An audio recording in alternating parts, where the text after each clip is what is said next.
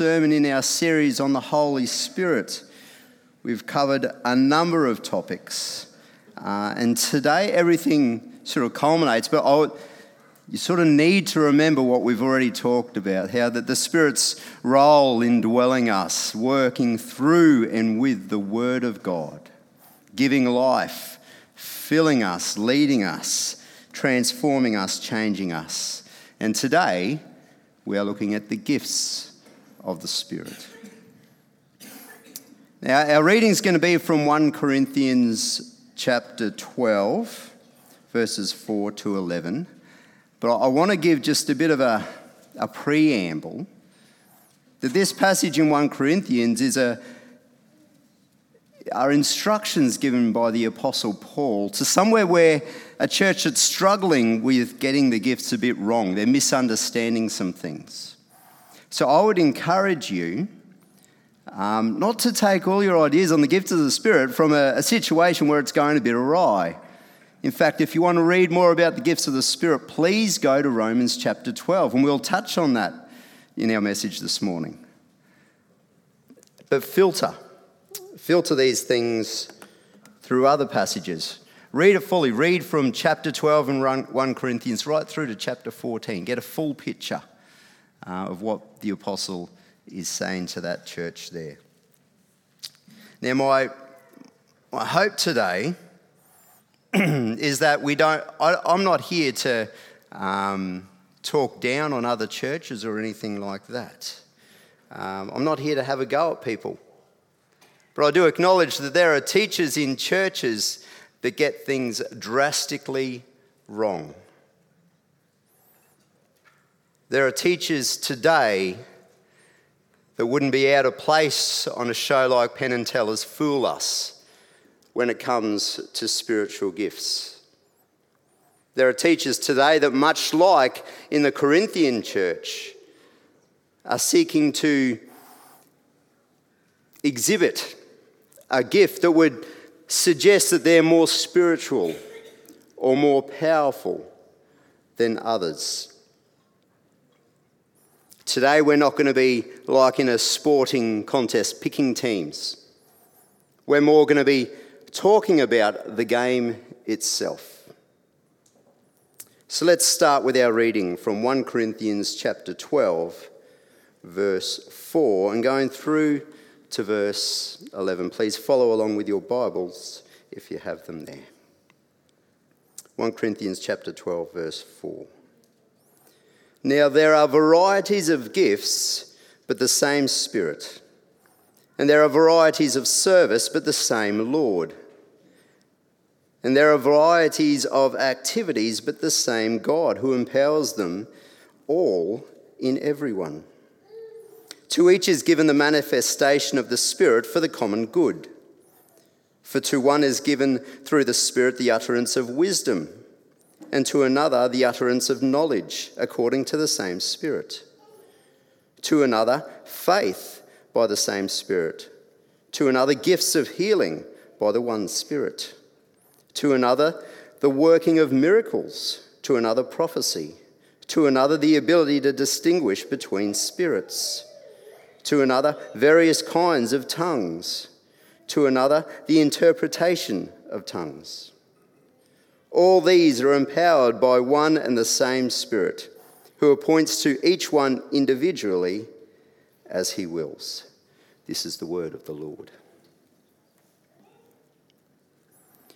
Now, there is something inside of me that gets more joy out of watching a parent open a present than a child. Stick with me, it's okay. I'm not saying I don't like kids getting happy, but there's something in me that gets more out of seeing a parent do it. They do it differently. I prefer to watch my wife open a present given to her than I watch my kids. And the reason is because my wife is mature. My children are not. You might notice, you give a gift to a parent, where do they go first? They go to the card. They look at who's given the gift and they say thank you, they acknowledge. Where does the child go? They rip the wrapping off. They don't even care if mum has spent a good half hour wrapping, choosing the bow or whatever it is that mothers put on presents. They just go straight for the gift. Straight to revealing the newest of their acquisitions.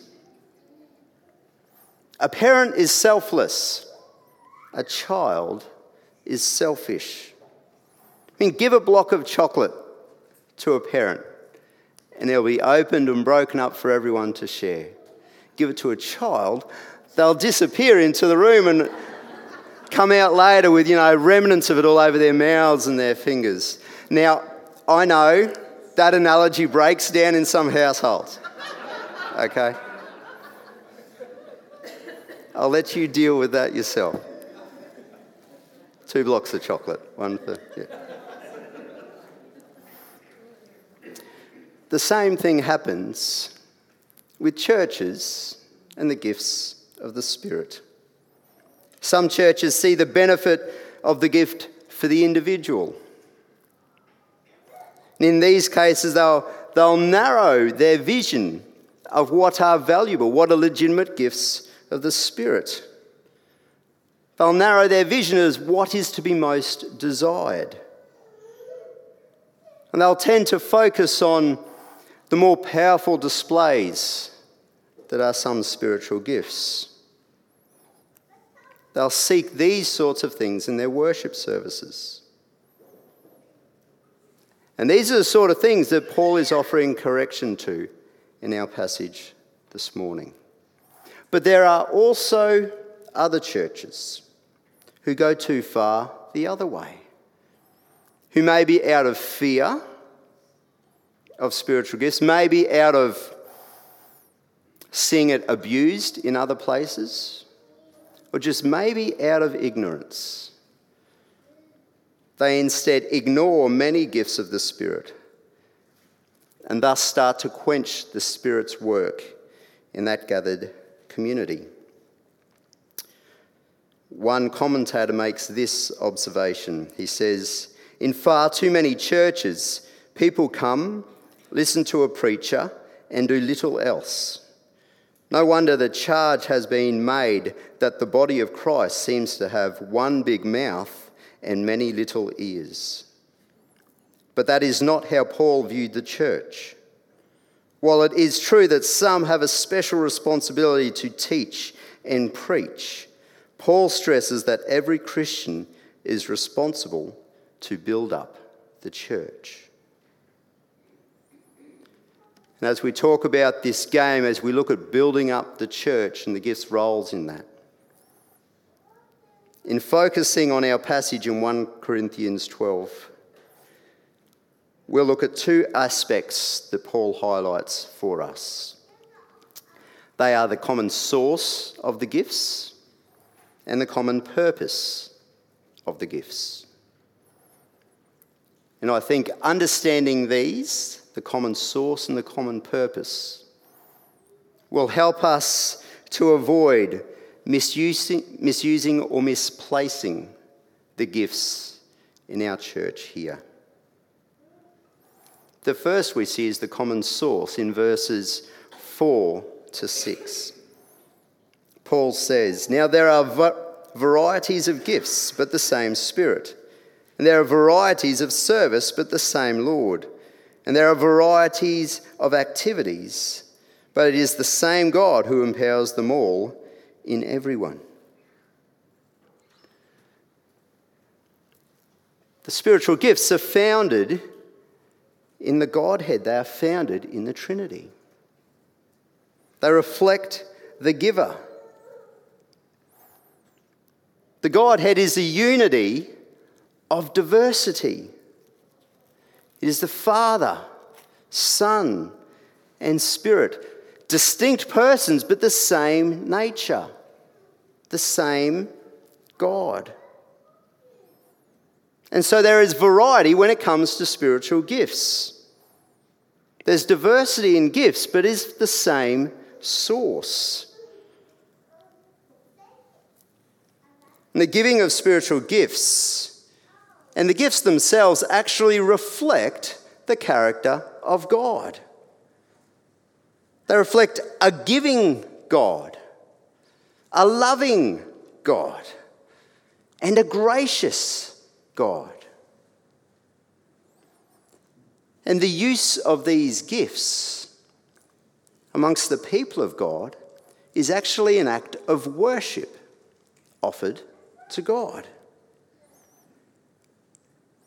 They are gifts empowered by Him, given to whomever and whenever He chooses.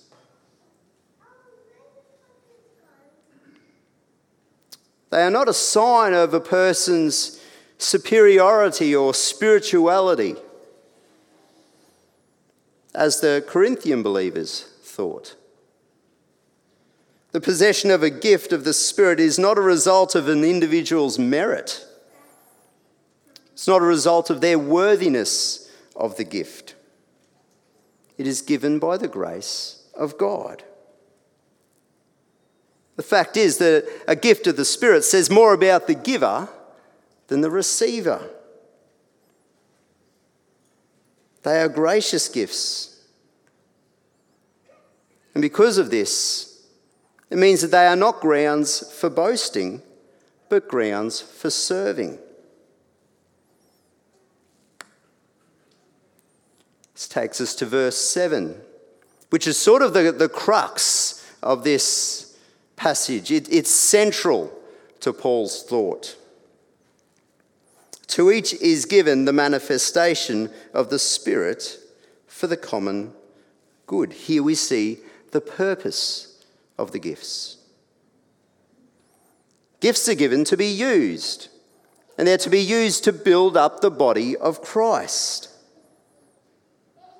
So the word here that's translated as common good also appears in chapter 6, verse 12 of this letter.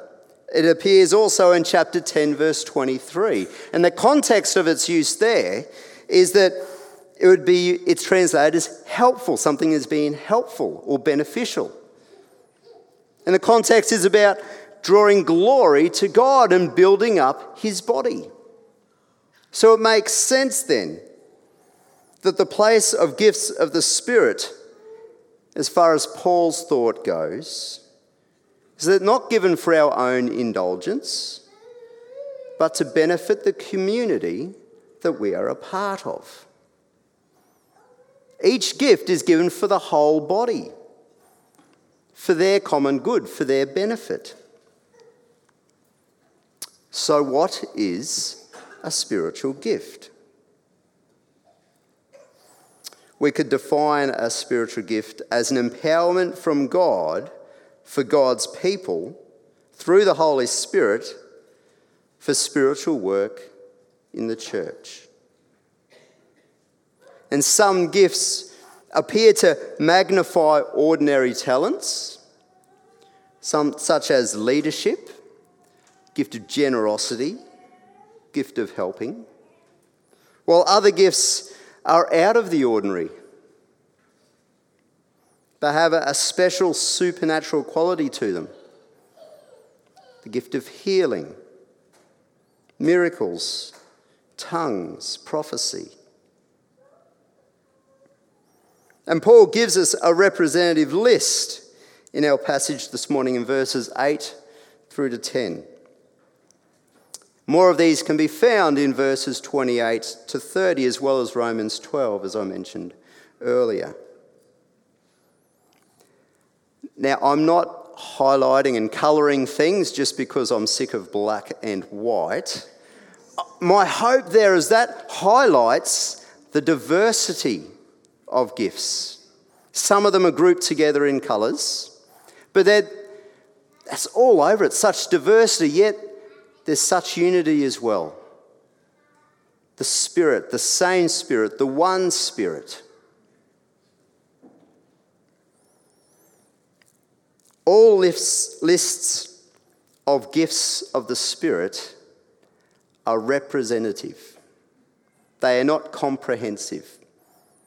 we should not treat a list of the Spirit as all that there is when it comes to gifts of the Spirit.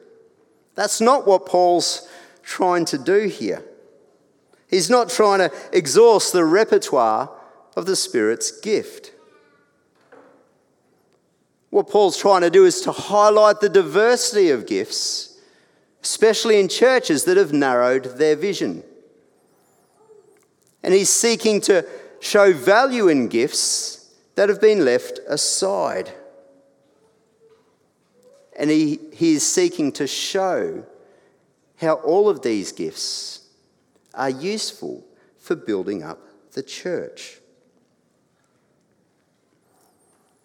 Just briefly, I might talk about some of the gifts. I know there are people here who have heard all this before. There are also people here who have never heard anything like this. So let me offer some definitions that aren't necessarily mine, but paraphrases of what other people have said as well, of what some of these gifts are. The utterance or the message of wisdom is most likely the ability to give guidance for dealing with challenging circumstances. It's a real practical guidance that relates to knowledge of the word, but also applied to a certain situation.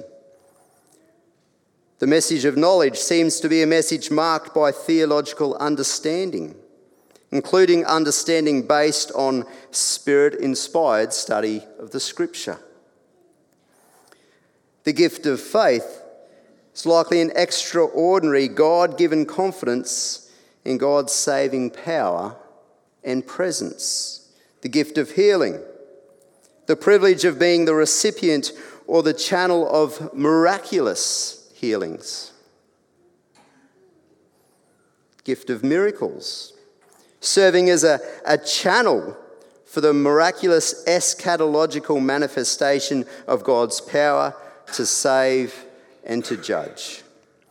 When I read that, I thought the Red Sea crossing in the Exodus. You know, that sort of thing based on God's power to save.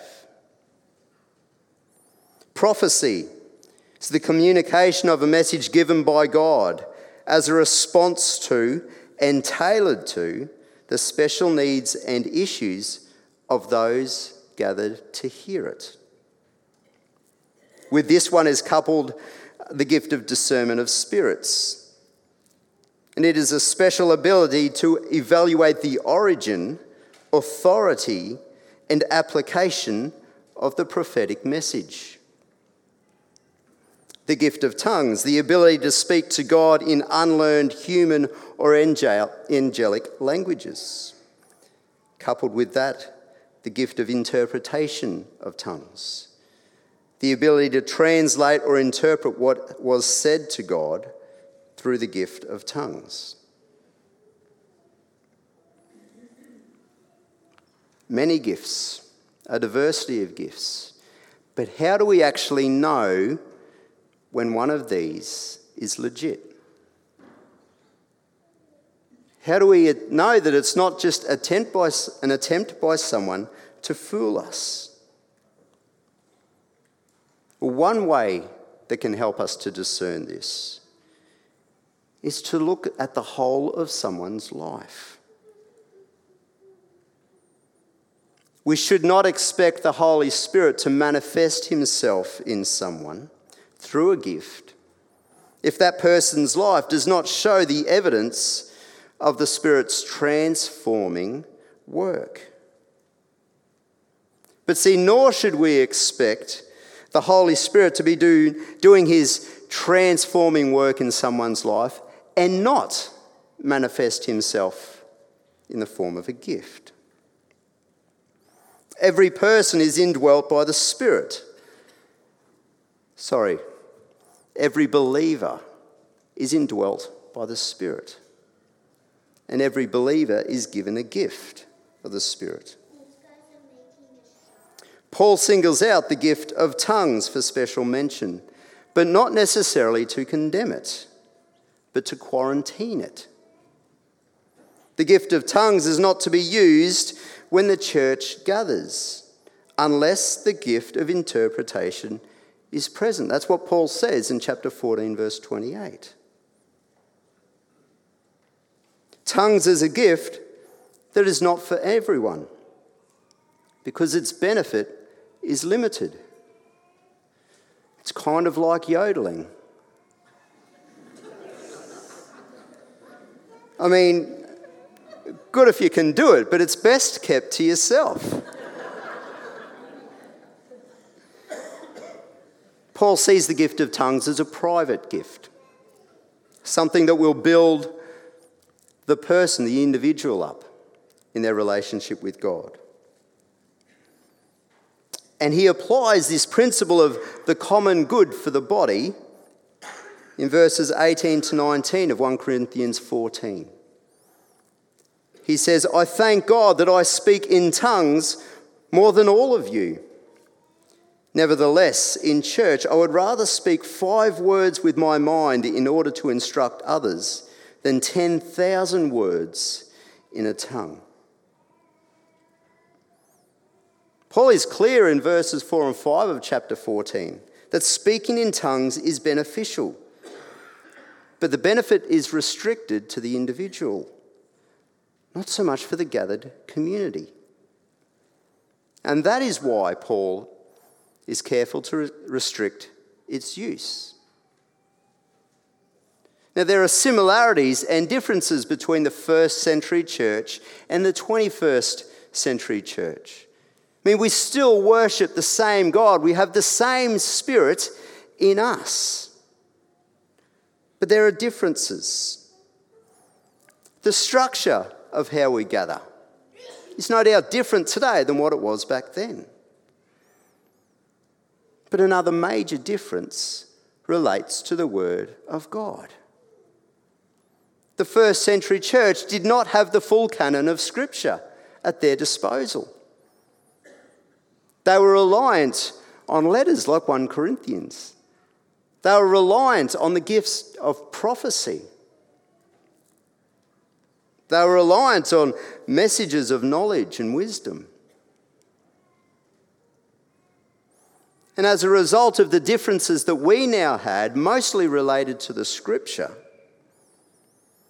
the use of some gifts may not be as prominent today or may not be exercised in the same way that they were back in the first century. But that does not mean that the gifts have ceased. The question that Paul wants the church to ask themselves when it comes to the exercising of gifts is, will the exercising of this gift in this situation build up my brothers and sisters? Is it beneficial for the church? Well, if the answer is yes, then exercise it and do so in humility and love.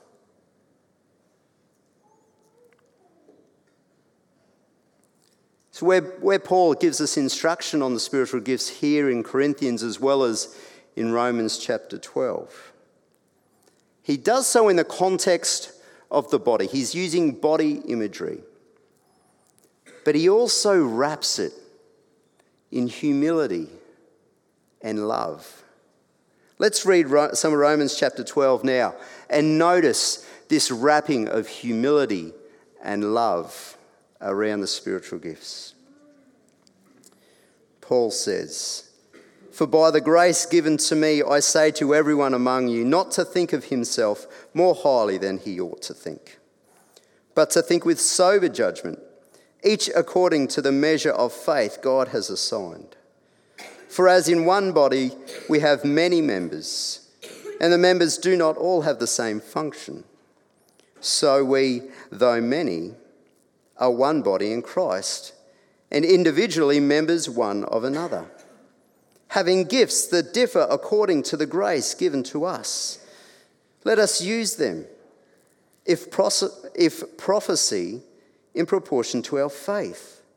If service, in our serving.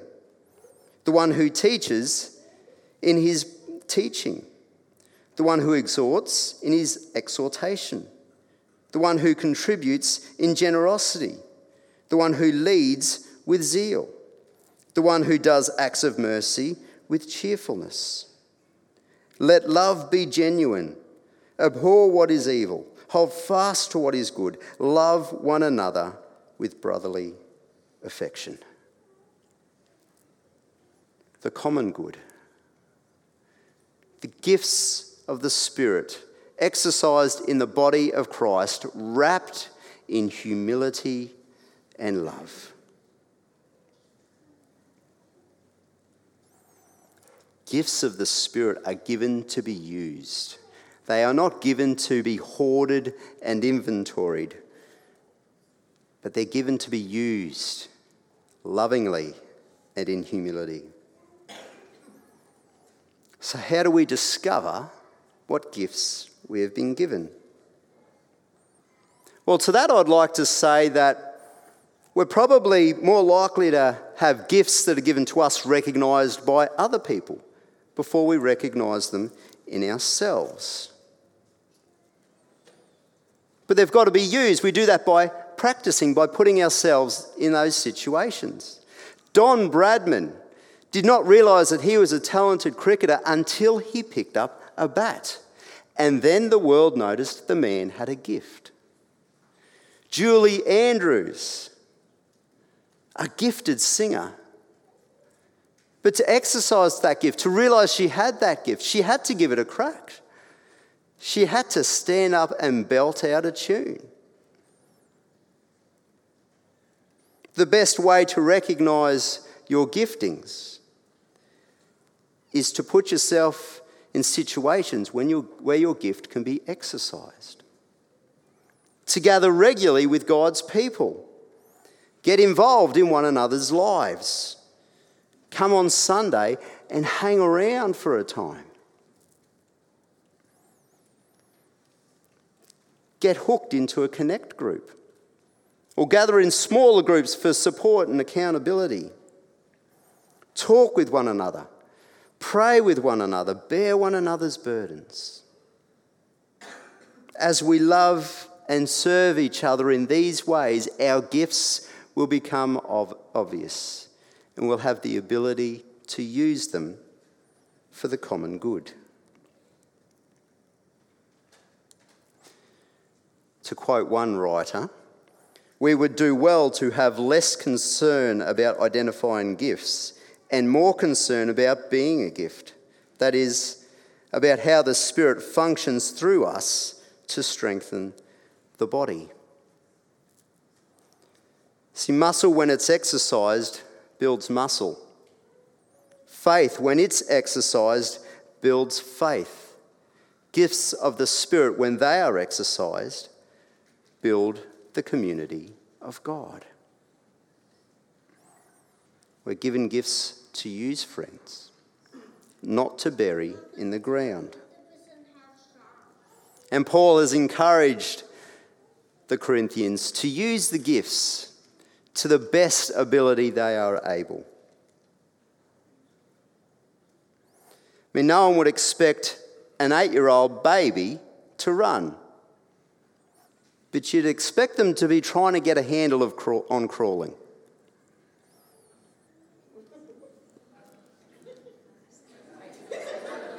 Did I say 8-year-old? Month. No one expects an 8-month-old to run.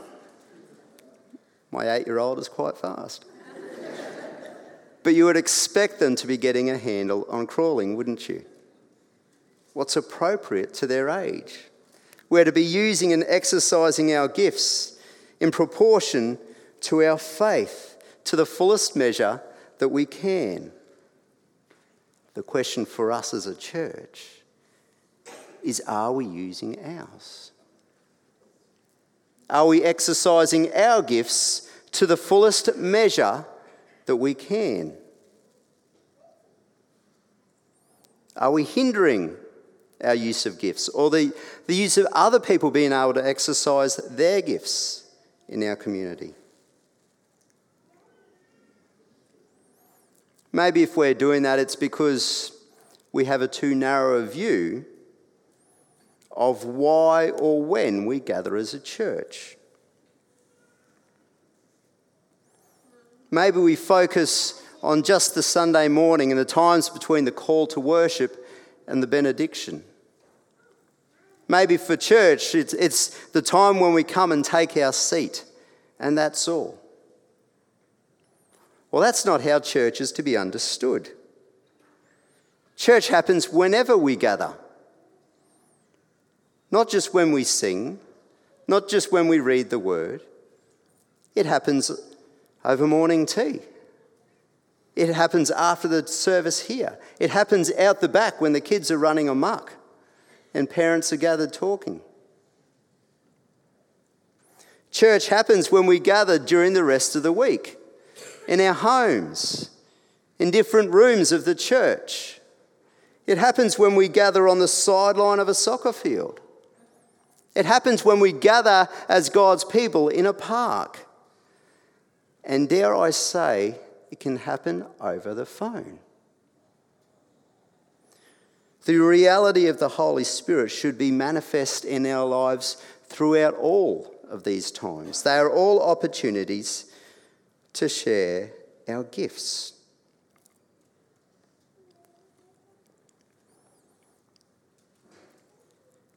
We are a people, a community of God who need to gather together, not isolate ourselves. And when we gather, we need to go deeper. If we're satisfied when we gather to keep our relationships just on the crust, just on the surface level, and we will miss some of the most crucial work of the Holy Spirit. Be encouraged, friends, to seek to go deeper in our relationships with each other. Go deeper in biblical truth. But go deeper in the other aspects of life, in the messy stuff. And as you go deeper, seek to exercise and use your spiritual gifts, the gifts that the Spirit of God has given to each one of us. Now, throughout this whole series on the Holy Spirit, we have seen that the Holy Spirit's work is to shine the spotlight on the person and the work of our Lord Jesus Christ. The Holy Spirit is the powerful presence of God in each one of us. He is a gift that has been given to us.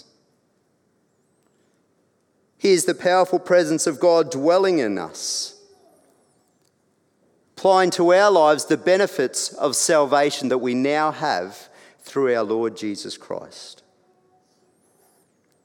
He is the powerful presence of God, revealing the God of love through the Word of God, interpreting, inspiring and applying that Word to our lives. He is the powerful presence of God, giving us spiritual life now and unending into the future. He is the powerful presence of God that fills us daily and guides us, leads us as we walk this Christian life together. He is the powerful presence of God who works in us to transform us so that our lives look more and more like the Lord Jesus Christ. He works powerfully in us to take us from rebels to children of God. He does that in an instant, and he does that on an ongoing basis. He is the powerful presence of God in us, who works through us to build one another up into a community of humility and love. And doing this will show us to be the disciples of our Lord Jesus Christ, to the praise and glory of his name. Amen. Let me pray.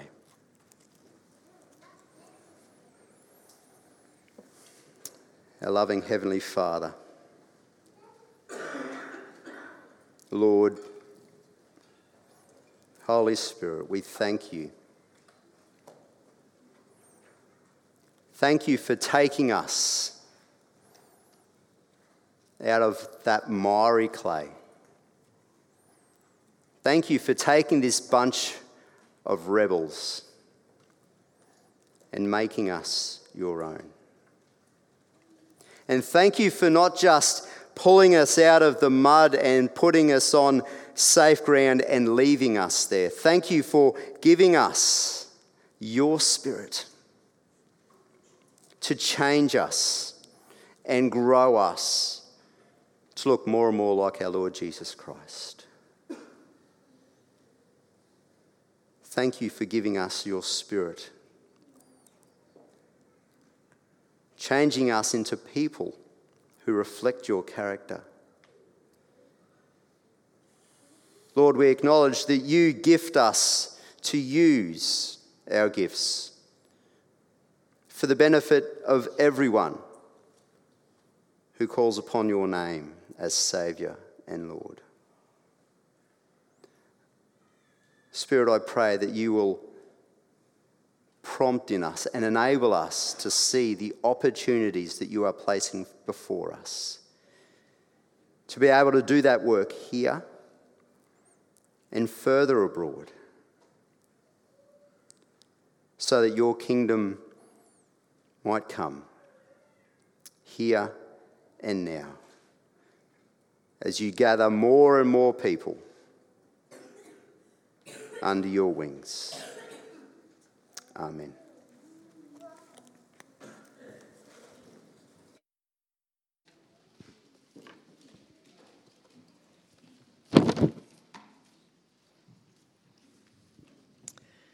Using our gifts to serve the church and to glorify God can only happen well when we humbly shift our eyes off ourselves and put them onto God.